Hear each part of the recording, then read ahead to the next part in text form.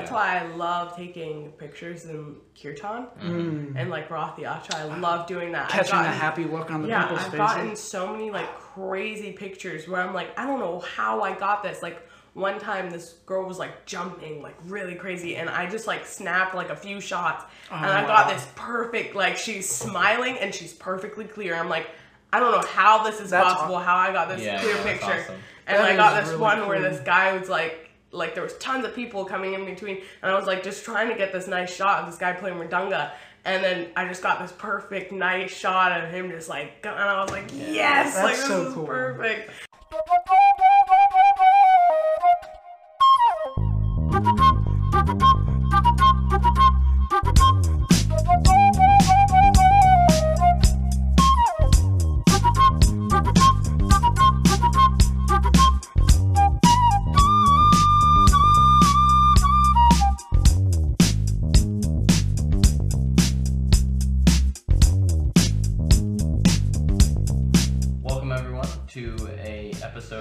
Purpose. We have Devahuti, or Deva, here with us, my sister, and we're going to be interviewing her about what her life has been like thus far, as short as it may be up to this point, and see, you know, her experiences specifically in and around the culture and the, that we've grown up with and like the spirituality therein, and just kind of explore what that's been like for her, what's worked and maybe what hasn't worked and that kind of thing.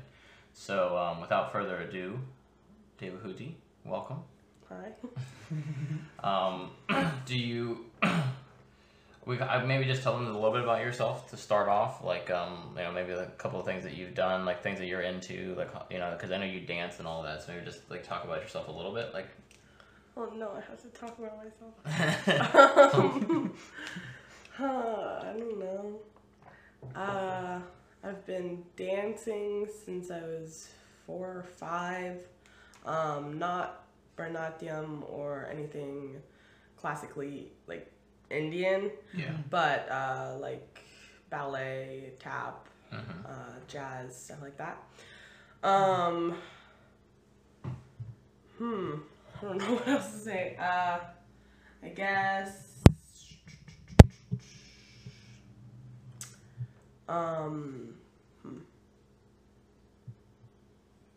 Okay, well, I can just ask you some questions then. Okay. If you don't want to just, if you don't want to talk too much about yourself. My life has barely started. Put a spotlight on her. Yeah, okay, so then let's get into what is it you like about, like, growing up. What are your, like, earliest memories that involve something to do with, like, spirituality? I remember being, like, I don't know how, really, really small because I was like shorter than everything, and like going to the temple in the morning and being like absolutely exhausted, but just like smelling incense and like feeling that like cold misty like air and like breathing that in, and then just like passing out in the temple room pretty much, and just like listening to class but like not paying attention at all and just like sleeping, being so small kind of thing. Gotcha. So, yeah, it's one of my first memories. And growing up, like, at the house, how do you feel as far as, like, the environment in which you grow up, in the sense of, like, how full did your childhood feel? And do you think, how much was spirituality really a part for you? Like, you know, for everybody it's different. So how much of it was it really that much for you versus maybe it's just kind of was happening, but you were kind of doing other things? I feel like it was happening, but it was like seeping into the things I was doing and I wasn't realizing it really. Gotcha. And those things that I like look back or maybe talking to someone that's like less spiritual and realize that, oh, that's not like a normal thing. Well, normal quote, unquote, thing. Normal. Yeah. To have experienced. And I don't know. And in a lot of good ways where like it wasn't very pressured, but just kind of like, hey, there's this thing, and if you want to go forward more, then you can. But if you don't feel that you're ready or whatever, like you don't have to be like reading every day or whatever. You don't have to chant your japa like 64 rounds a day kind of thing, you know. You can just do it at your own pace. Like, it didn't feel any pressure on me. So. And what do you think about like your experience when you started going to public school? With how was that experience for you going into public school with our background obviously being very different than the other Central Pennsylvanians' background that we went to school with? Well, elementary school was more different than middle school and high school because the fact that it was just me and Pishma, like that was it in the whole school, and she was 3 grades ahead of me, so it was like I was alone. People didn't know what vegetarian was. Like, only some teachers who might have had you or Abai or whatever would be like, oh, yeah, I get it. But then otherwise mom would have to explain or whatever. And also, that's why I started going by Deva, is because of public school. Oh, okay. Because people would pronounce my name wrong, and I was like, Deva's easy, I guess. And that's where I started getting called that. Because before then, I was called more Huti. But Deva sounds more like Ava, Dave kind of thing. So it's easier for them. I started going by that. And I guess my kindergarten teacher called me that, so everybody else just kind of caught on. And it wasn't like lonely, I was just alone. And then middle school happened, and I actually have 3, I guess, friends at that point. I'm not sure if my cousin was there at that point, but she was in and out of public school doing homeschooling. But I had at least one other friend that was in my class that was vegetarian, that was, you know, going to the temple. It was, you know, and we're still friends, and and we still go to the same school and stuff. So we like at least had each other to talk to or whatever if people like didn't get what we were talking about. Oh, it's a Kaddishi or whatever, you know. So there was that. So did you have any experiences that were like negative as a result of like being different, or not really? Were you able to kind of coast through without too much? If I did, I don't remember. Okay. And I probably just very deep. Yeah. Just kidding. Yeah. I tend to I don't know, have, I guess, more of a persona of like not really caring whenever people like are very negative. I'm just like good at ignoring it. Yeah. So as a young person, seeing like all of the political, racial tensions and stuff in the country, what has your experience been on like the philosophy that your parents and many of your friends and their families have followed? Have you seen a practical difference in the way that people live their lives and treat others, like, versus the kind of the outside world? The outside world, and the way that. Do you feel like there's a difference in that? I feel like there is a difference, but I also feel like there is a it's not like cut and clear, like, oh, if you don't, you know, follow this thing. No, but what is the difference? But like I feel like the difference is just negativity, and if you're negative, you're gonna just feed more into that, and it just slowly gets worse. And if you grow up with negative parents, you're gonna have a negative life, whether you're spiritual, not spiritual, whatever. And so I feel like that's where it is. That's where the I guess the line so-called would be. Yeah. Because I've like seen firsthand someone growing up, you know, not spiritual at all, and be like an amazing person, you know. Yeah. No, of course. And like caring for people and stuff like that, and it's because their parents were, even though they were, you know, maybe atheists, whatever, very open and loving and stuff like that, versus someone maybe also in the same situation, but parents not so much doing that, and maybe coddling them too much, and you know, telling them the rest of the world is evil kind of thing, and looking at it from this off perspective that doesn't need to be there. Overly sheltered. Yeah. Or maybe too open and not sheltering your kid at all. Like, you know, so it can go either way, but I feel like it comes down to being more negative versus positive just about everything. Yeah. And I do you think that it has anything to do with, for me, I think part of it was the melting pot, even more so than America already is.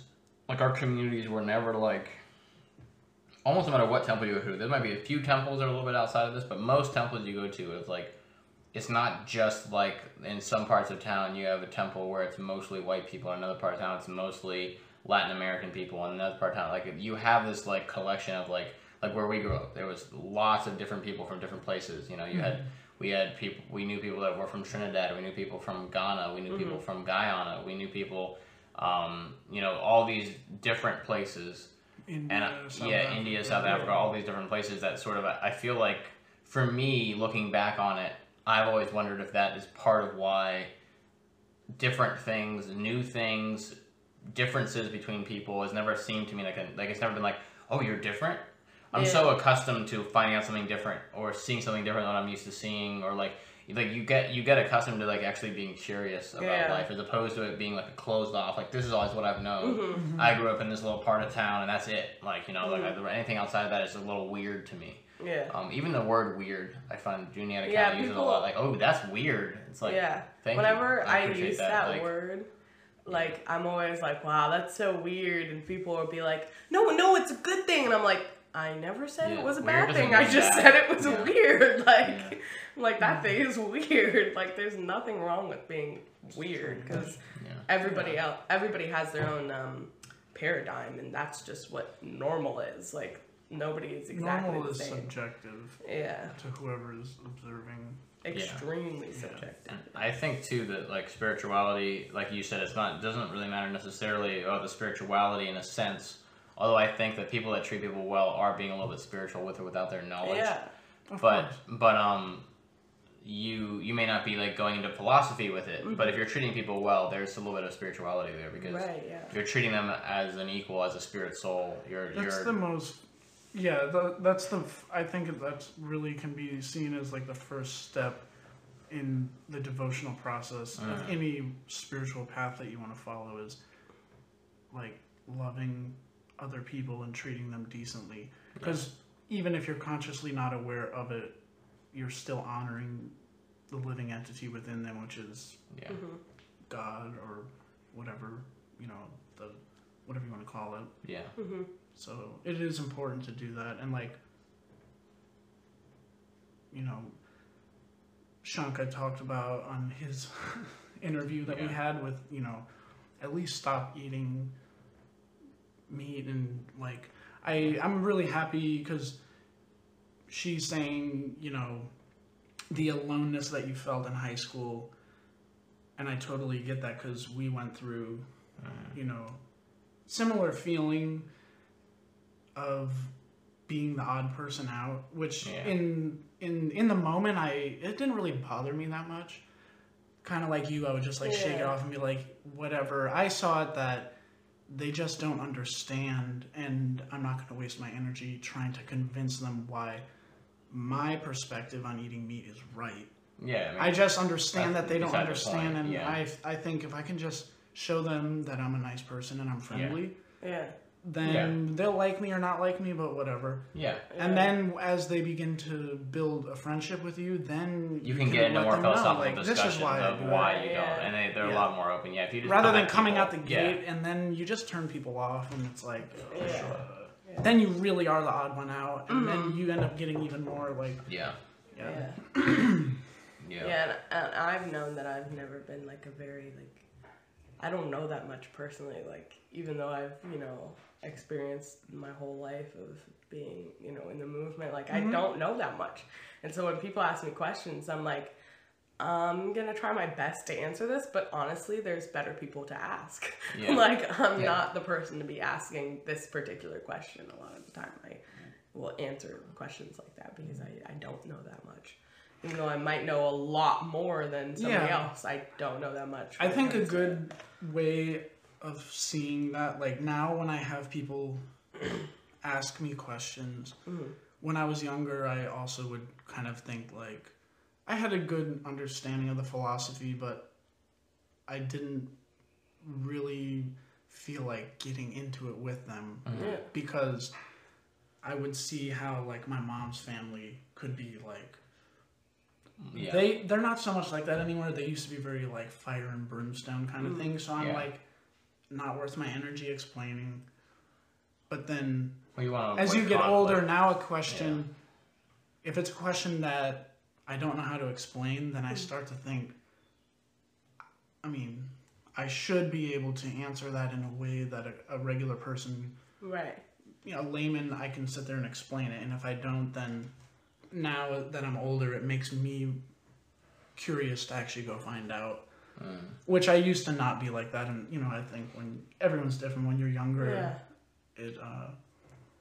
but having those experiences early in life and in high school like you have, I think is important because later on it will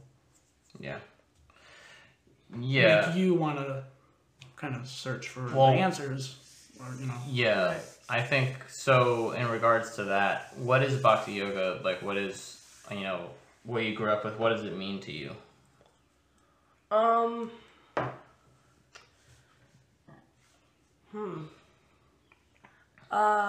mean, I don't know. It's just like my life. Like it's just like comfort, I guess, more. Like less of, at the moment it at least is. It's you know, like things like chanting and just like thinking about anything that has to do with anything. It's more of a comfort thing and a just wanting to do better, but knowing that I'm not really at a place that I can really move greatly forward, and just like letting it soak in as much as possible without feeling forced to do anything particular, but also knowing that it's there, that I can lean back on it, and that it's like the one thing that'll always be there, and that I can always, you know, like chant if I need to, or whatever. Like I think I had a dream last night where I was in like a really bad car wreck, and like I literally the whole time was just like shark, and I just flew across the thing and just like landed on my feet, and I was like and just like walked away, like that kind of thing, where I'm just like, this is like my everything, but it's also, it doesn't need to be like forefront right now. It's just kind of like a not a crutch, but something I can lay back on, put my head on their shoulder kind of thing, you know, where it's like a comfort thing. I don't know how else to say that. Yeah, if that makes any sense. That's good. I mean, you know, I think that it's interesting, like, being a generation that grew up in America, in the material world, in a time where Prabhupada's no longer here. So we, you know, we grow up, we absorb all of this information without necessarily realizing that we're doing so. And then, like many of the senior, you know, devotees, or, you know, even Prabhupada himself would always say that the children are very special. And so I think maybe there's a tendency for like the older generation to kind of put this pressure on the younger generation. Don't waste your time. Don't go out and experience the material world. And they mean well. Yeah. But yet, there also should be the understanding that they are special. But one of the things that makes them so special is that they have the Krishna Conscious Foundation. So if they do need to go out and experience the world, you know, just like kind of like the Amish people do, it's actually, I think it's a very smart thing that they do, is they allow the youth to go out, experience whatever, and then make a decision. Do you want to come back? to be a part of this community, or do you want to go be a part of the outside world? Yeah. And I think we need to kind of adopt that attitude, but not to the extreme that they do, where if you go out, no, you can't come back. It should be, but in that similar way that we go out, we experience the world. Well, it should be encouraged that you have to learn for yourself at a certain point. You give your kids, just like with parenting, you're giving your kids tools. You're teaching them the best you can, so that when they're presented with outside challenges, when they're presented with things and you're not around. Yeah, when Maya starts knocking you around, what can they do? Like she's saying, when she's scared, she goes to, she has these things that she can go back on, and then when and if she wants to, she can decide, I want to start reading more, or I want to do this, or I want to do that. See, and that's what makes the devotee child so special, is that at such a young age, they already have that foundation, whereas a lot of people, maybe they don't start beginning their search until they're 40, 50, 60 years old sometimes. Yeah. So you've lived a whole life. And it's always there, like she said. It's always there. Even if she's not actively doing anything crazy with it, she's still actively kind of like, it's in the back of her mind. And also, I know, and that's really that's very great, because it will things like give you direction. Like music, where like a song will be inherently like very what's the word I'm looking for? All I can think of is onion. What is it called? Like not Maya, but I guess materialistic. Yeah, I mean, a very materialistic, very superficial song. Yeah. And all I can think of while listening to it is kirtan. I'm like, wow, yeah, this song, yeah, this is kirtan, man, I'm like, Hare Krishna, like that's the whole time. I'm like, it's so like random. There's just like random songs like that where I'm like, this is kirtan. And it's like not at all. Not at all, but you know what? I totally know what you mean. This is Krishna right here, yeah. That song "No Air" with Jordan Sparks. Yeah, You used to love listening to that song. I did, but you know why I love that song? Because I wouldn't listen to it for the. To me, it sounded like a song singing, like about the mood Krishna. Was between Radha and Krishna. Yeah. And that's how I took it, and I was like. It wasn't a nasty song. There wasn't really anything. No, it was just about a very heavy romantic mood of separation. Right, and it's funny because in a way, really, Prabhupada says ultimately we're all trying to satisfy that male-female thing, which the desire for that is within us because it's within Krishna also, and so.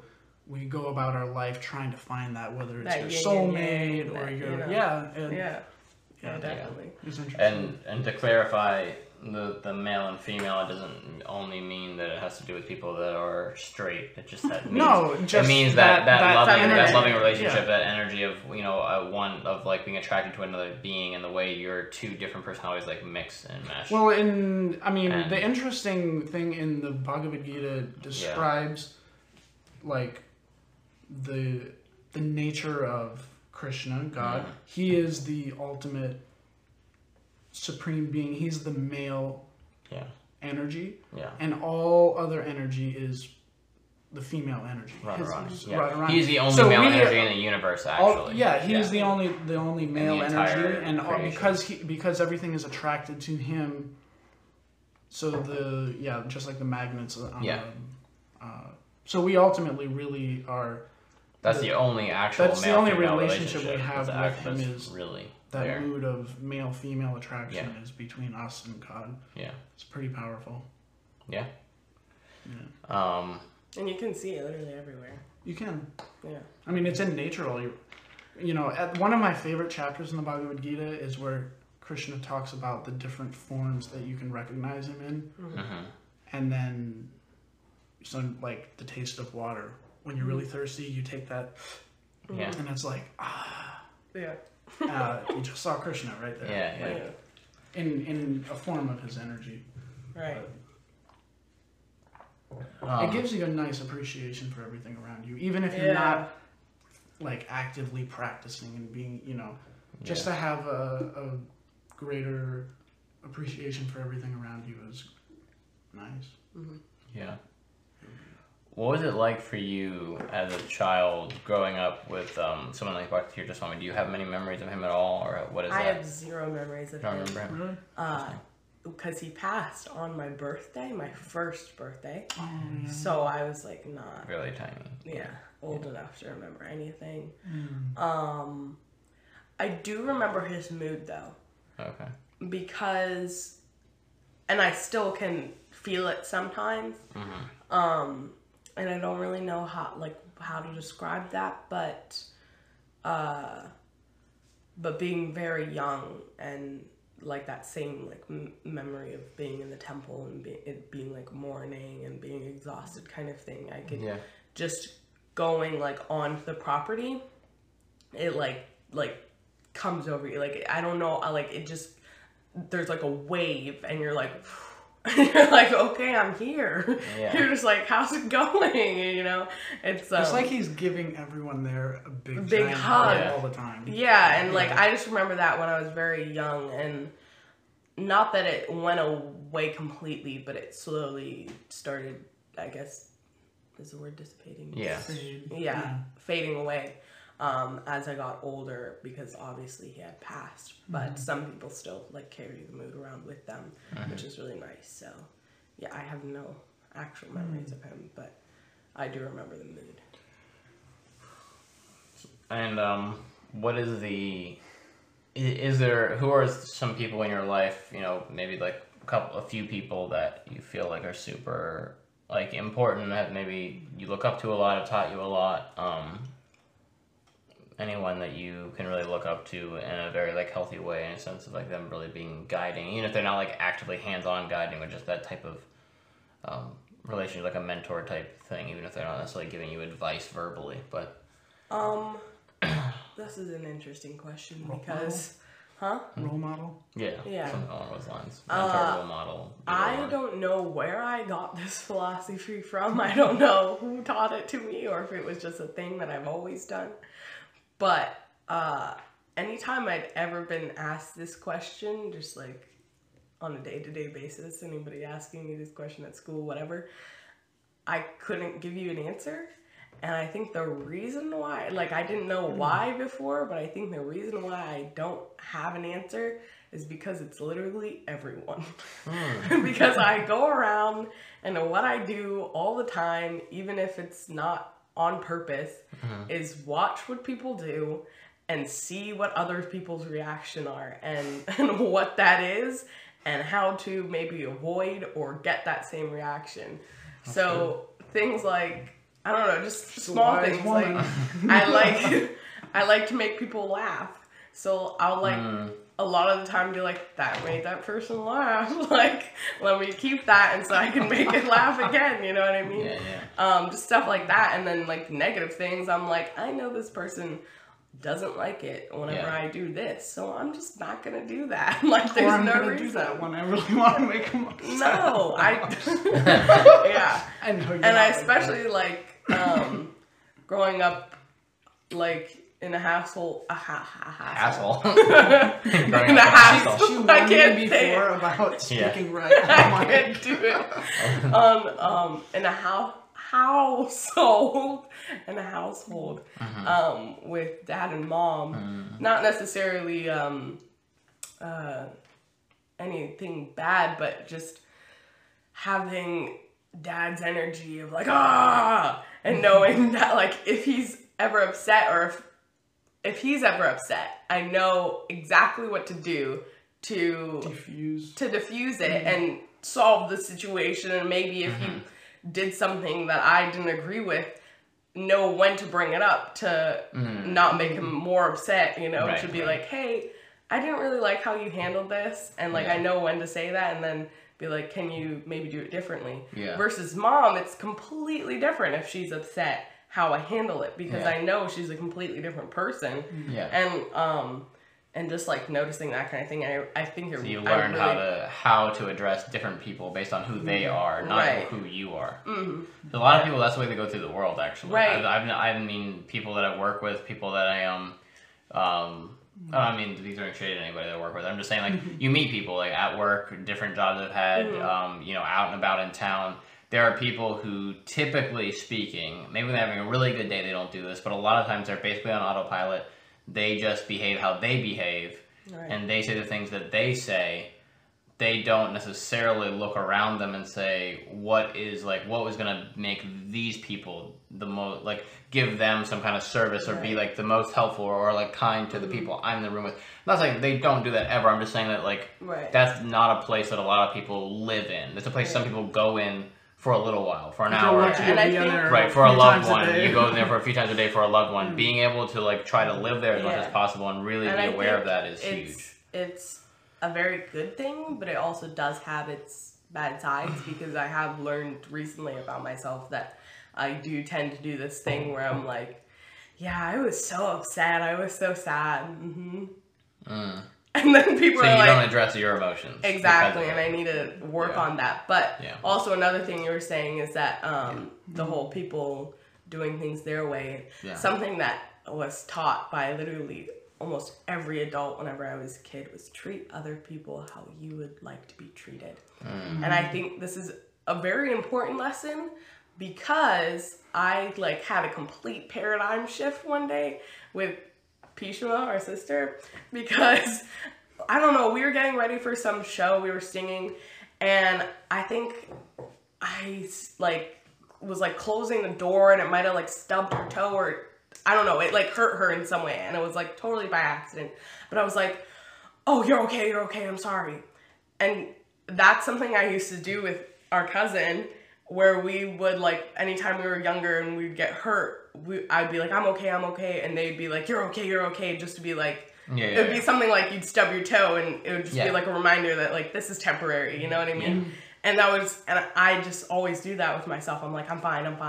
And then like, the pain's gone kind of thing. But I did it to someone who I'd never done it to before, Pishma, who was like, and she literally just looked at me and was like, don't treat me like that. Like, that's something that you do, like, that's fine, but like, that's not for me. Like, that just frustrates me. Yeah. And I was like, oh, wow. Like, no. Like, yes, treat people like with kindness, but don't treat people exactly the way you want to be treated. It means be respectful and kind. Exactly, because I feel like a lot of people that I've come across do that same kind of thing, where they treat you exactly the way they want to be treated, which is not necessarily. Well, they think because something wouldn't bother them that it makes it okay or right, and that you should also not be bothered by it, because I'm not bothered by it. Why would you be bothered by it? Exactly. Yeah.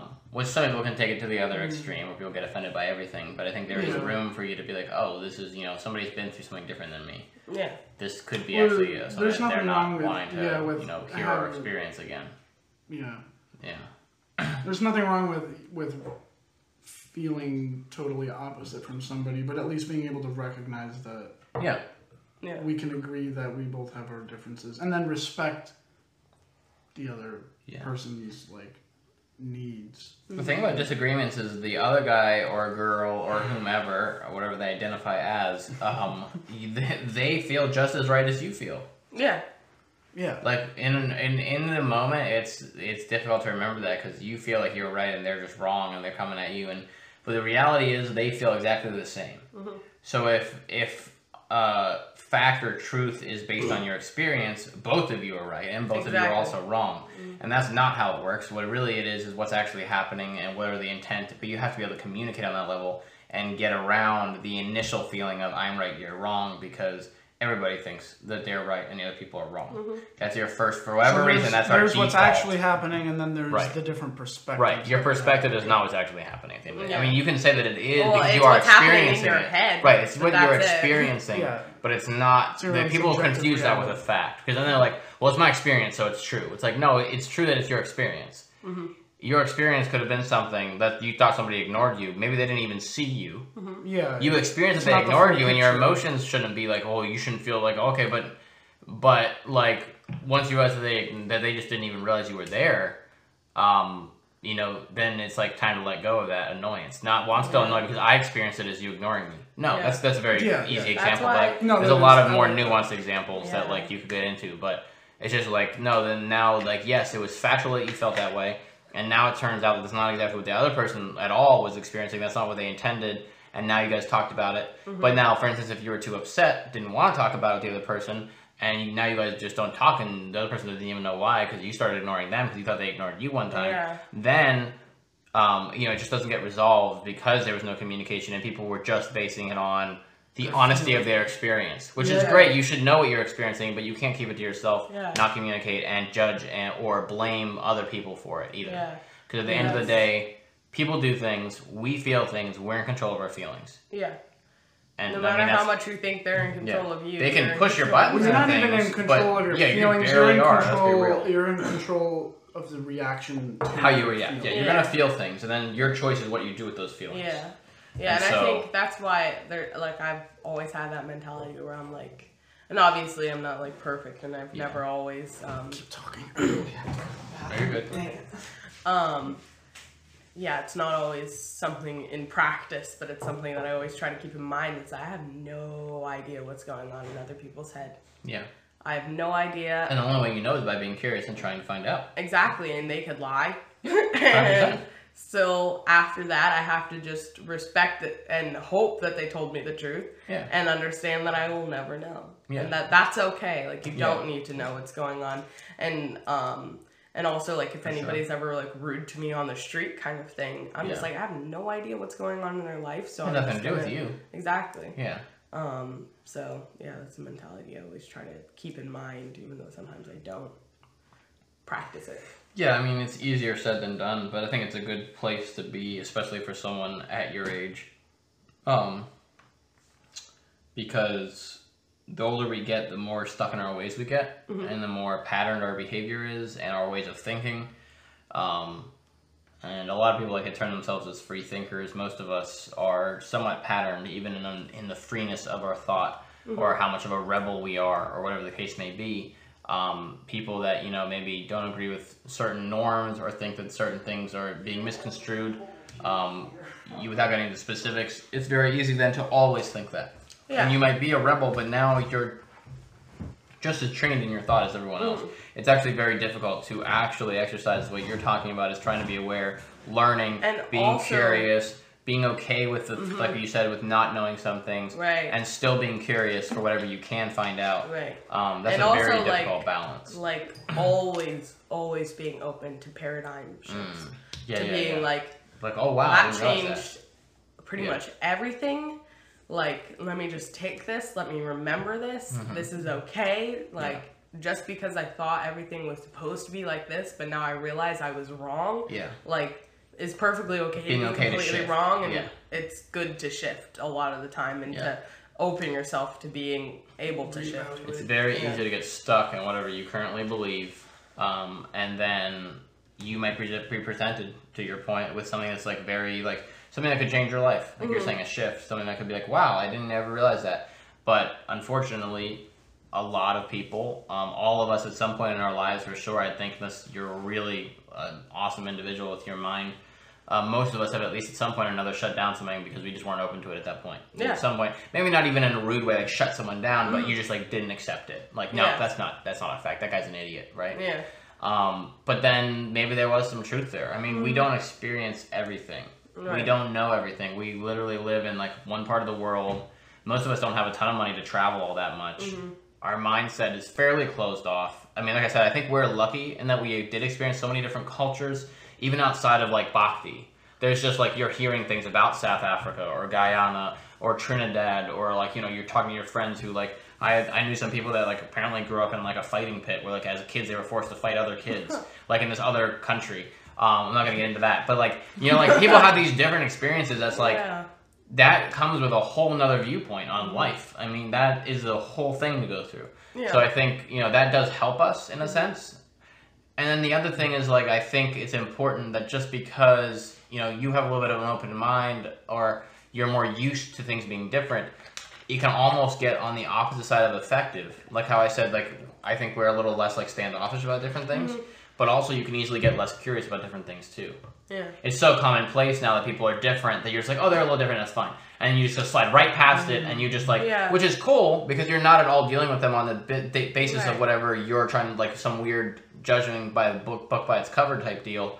But on the opposite side, you're skimming through the pages. You're not actually reading the book because you've lost the curiosity because you're so accustomed to things being different. And so that's like the double-edged sword thing. Like judging by a cover, not good. Skimming all the pages, not good. Like unless you're really late on an assignment, that's what you got to do. I guess, but even that's probably not beneficial. Yeah, that's why. What you do is take a speed reading course, then you can speed through the book and get all the information. Yeah. Then the problem I was unfortunately is very you good at store that. it. I was unfortunately Not very so good much. at that. Not so much. That was Not the me. problem. That ain't me. I can read really quickly, but of course, the I have to faster you read read, the less something. you can retain it. Yeah, I still am that person that reads something, forgets to understand, goes, reads again, tries to understand, failed, goes, reads again, understands a bit of it, but still didn't get the whole thing, and then reads it the last time, is like, got it. I retained that. You're actually really smart That's because good. you can acknowledge that it That's takes good. you 4 times to do it. Yeah. A lot of people would read it once and think, nah, I got this. And they don't got it. And they don't got I tell you that right now. At least you so have many people. recognition that you need a Yep. few shots of it. They read really quick, or they skim it, and they think they got the important information. They missed half of it, or they completely misunderstood it and didn't even do what it in a work basis. Like I've seen this happen at work here and there. Myself included on occasion, unfortunately, but I try not to do this. But like sometimes you just you read something a little too quick, you see a couple keywords, you think you put it together, and you miss the point. Yeah. And I have kind of trained myself to be very thorough at work nowadays. But it had happened when I was younger. In the first couple times, you think you got it and you don't.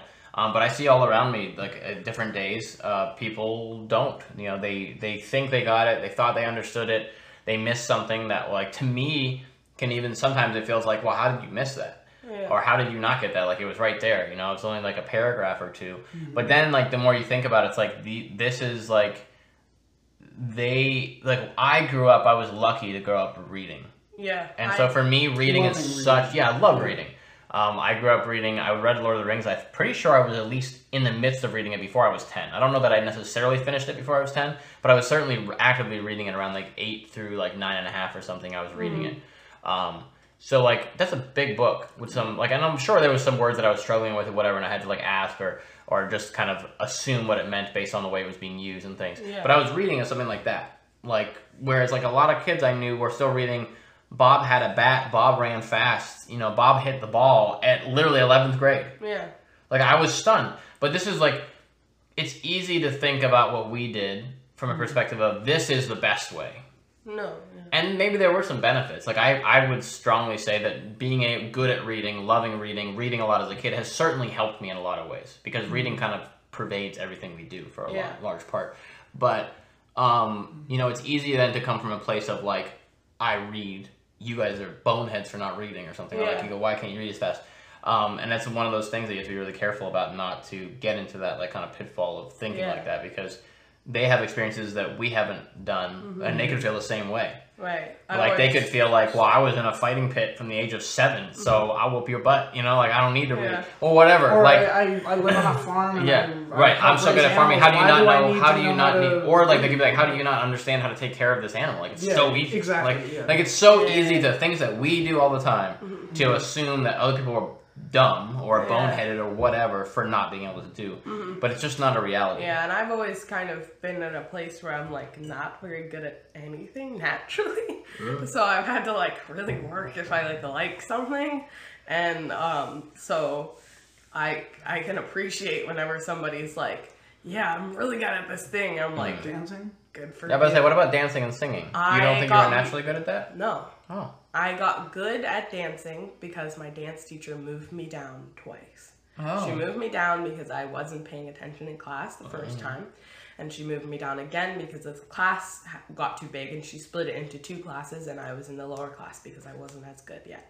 So, and I was 2 years older than the youngest girl in that class and 1 year older than everybody else. And then I slowly moved up and up and up until I was a 12-year-old in a class of seniors, essentially. So, yeah. So you got good, but it took a lot of work. Yeah, I had to work for it. And I've seen really a lot of dancers and people that are just naturally good at things give up because they're oh, I have to work. And then It's yeah, actually, so it whenever can be a somebody's dangerous like, thing to be something naturally like, gifted. oh, I'm naturally gifted at this, but I kept on working. I'm like, good for you, kind of a thing. I'm like, yes, because it's very easy to burn out whenever you. Honestly, the way you're describing is probably one of the best case scenarios, although it may not seem like it on the face of it. If you have the tenacity that you have to stick through it, to really just kind of keep trying, even if it takes you a minute. If you want to do something, you're like, no, I want to do this. I'm going to get good at it. I just got to keep working at it. That is probably, you're better off than someone who's naturally gifted at something. Not because naturally gifted can't do the same thing. But to your point, what I've seen a lot of is that when you're really good at something and it's been easy, at a certain point, myself very much included, I can be very lazy because of how, quote unquote smart I was as a kid.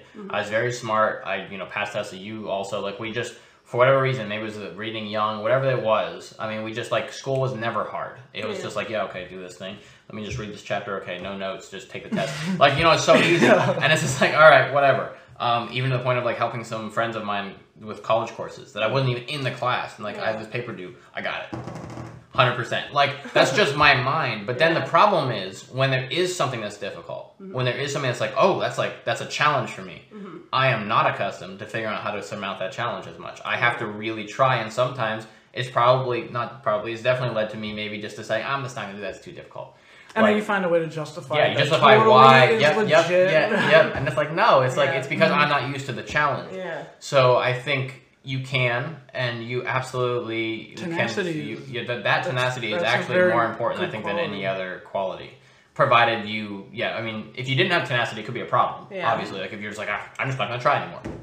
But it's really cool that you did. What do you think? What do you attribute that to? Is it just supernatural for you? Was it like a moment for you where you realized that you were just gonna have to put in the work if you wanted things? I feel like there was a few moments where, I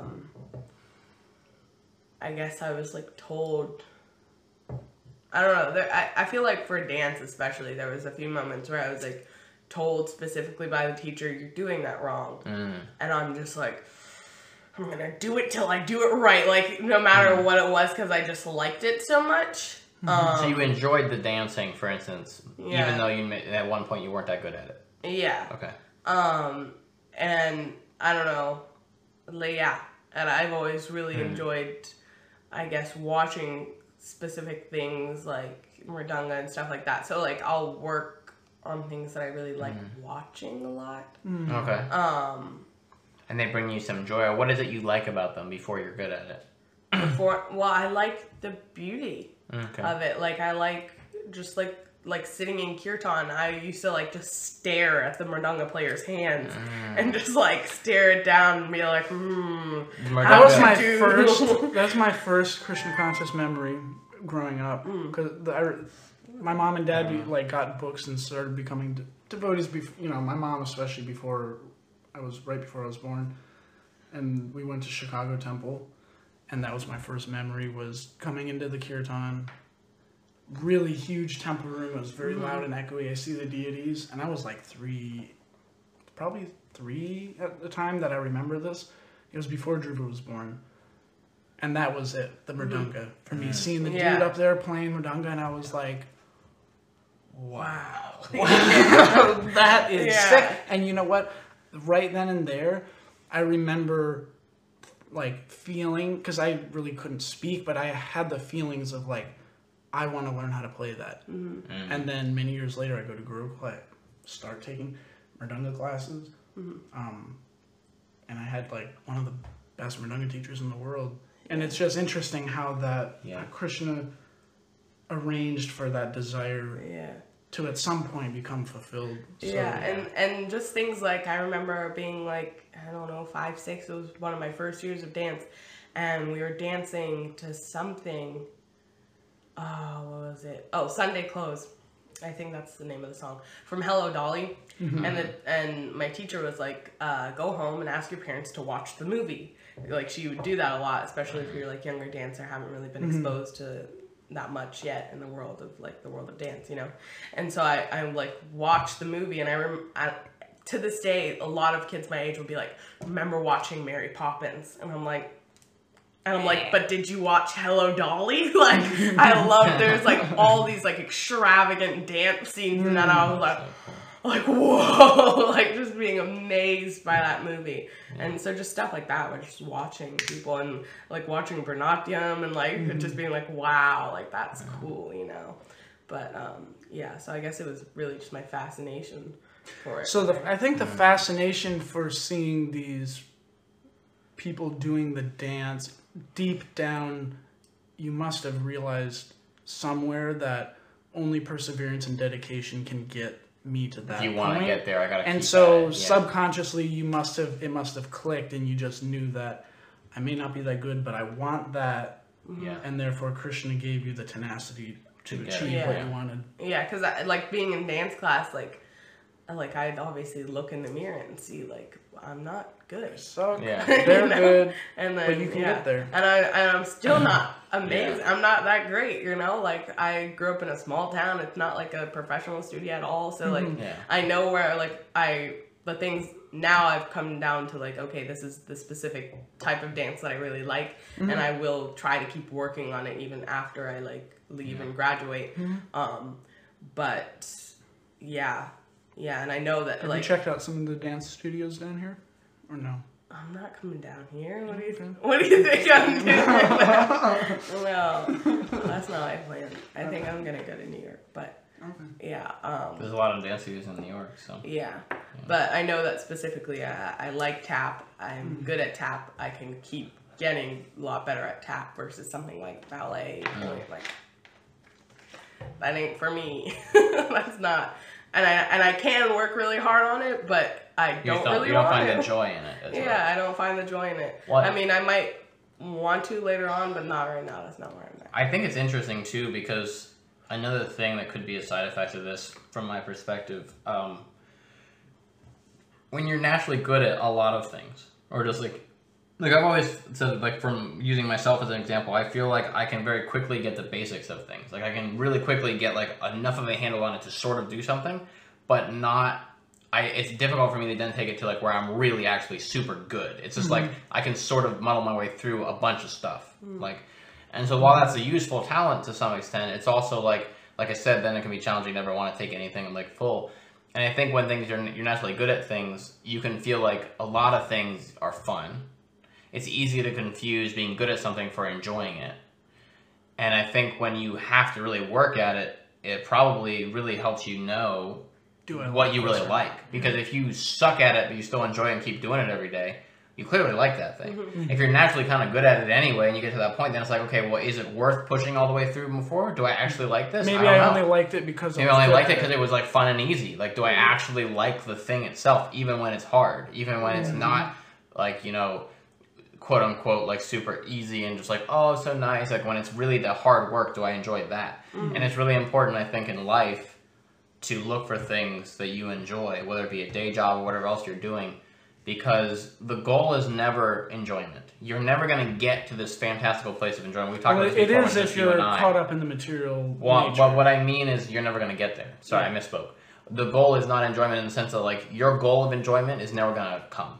Like the idea that like when you get that big mansion, you're going to be happy. It's like when you get the big mansion, you're going to be happy for a little while until that becomes normal. But and then what next? Or when you get a certain number of money, it's like, okay, what comes? Or you have more problems, or in order to get that mansion, you alienated a bunch of friends, or whatever. There's all kinds of circumstances. But like you will have fun for a period of time, but at some point, you'll need something else now to satisfy it. You need the new thing. You need a new car. Now you need another new car a couple years later, whatever. Like very quickly, things become normal to us. And so I think you have to learn to love the journey. And you've already clearly gotten good at figuring out what journeys you love and what journeys you don't love. And you're doing that. And that's going to help you, I think, have a much happier life than some of us have had, because it's sometimes difficult to find things that we really, truly enjoy the journey. That journey of failing, sometimes getting back up, trying again. Like if you can enjoy all of that, then you've already won at life. I mean, that's like success in my book. I mean, people can be successful, have tons of money, and be miserable, be depressed. People, unfortunately, you know, people that are super successful, tons of money, you know, attractive, significant others, whatever else, will still sometimes end up in mental hospitals or even, you know, unfortunately committing things like suicide. And it's like, if that was really what happiness is, why would that happen? You know, it's Money, we have fame, so much power, in front of beauty. us that shows us that's actually not happiness. But a lot of us still, somewhere in our mind, think, yeah, but if I had that, I wouldn't. We think we're like, different. Yeah, we're going to be We different think somehow. we're It's like, you see different all somehow. these people that had it.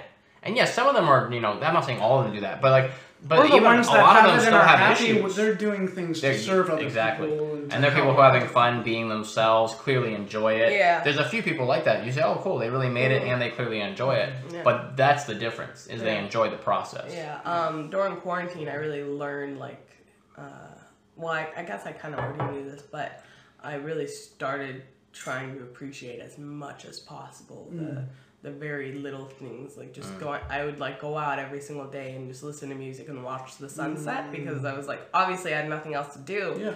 But this was something that was like right there and I can do, and I had a really nice view if I just go walk up to the neighbors and like sit on the porch and just be like, I missed It's easy to not slow down and like watch like nature, just like take in what's going on around you. The just curiosity go on is a easy walk to every leave. day. Yeah, I would go on a walk and then watch the sunset every single day because it was like I had nothing else to do and this was like right there in front of me. Why not? You know? Yeah, so that was really nice. Like learning how to just like that very simple thing. I was like, I gotta watch the sunset today. Like gotta go do it. Like it's amazing. It's beautiful. So. Yeah. It is. We went to the springs the other day and I brought Shanka with us, and we got there and right before we got in the water, he stood up and he's there doing he's like, and he looks around and he's like, there's so many beautiful living entities all around us. And then I'm like stopped and he's like, just close your eyes.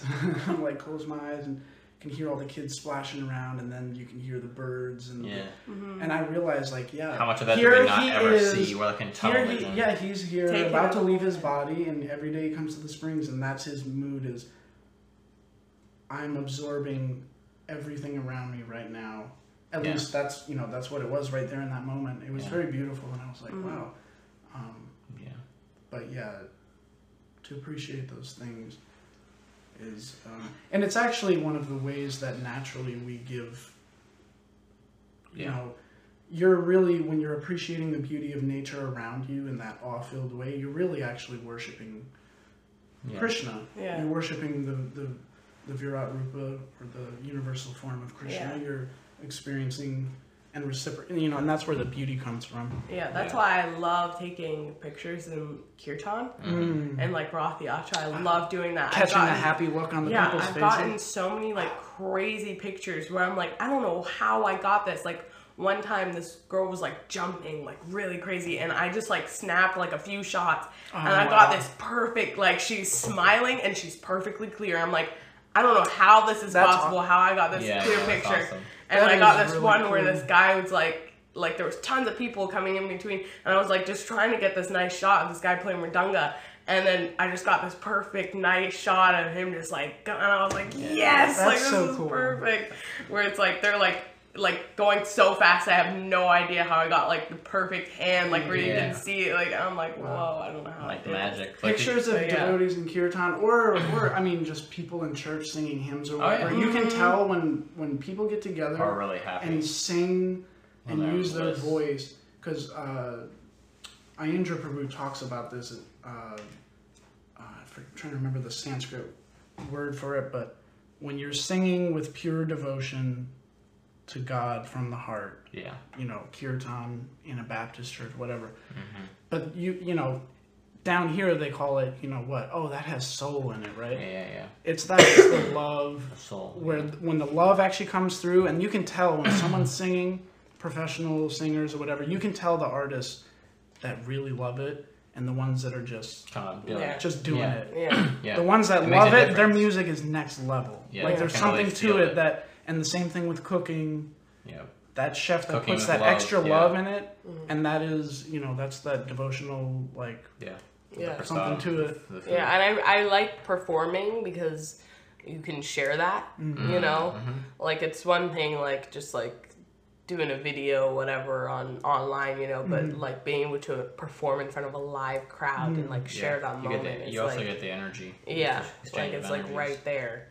And also be kind of vulnerable without actually like saying anything. Yeah. Like you can do dance and people are like, and then, but you didn't have to like share any personal thoughts or whatever. But it was like a shared, you're sharing like, in a different way. moment. Yeah.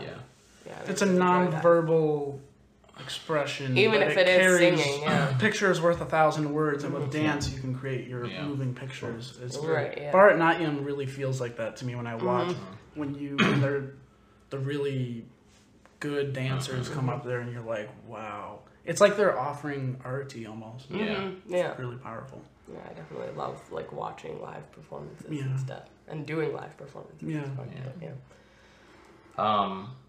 So, a couple of wrap-up questions.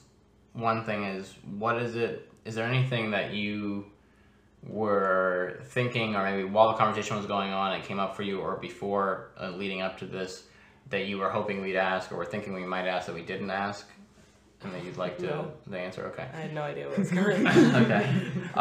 And so then another question would be, with the, I guess if you had to leave some wisdom for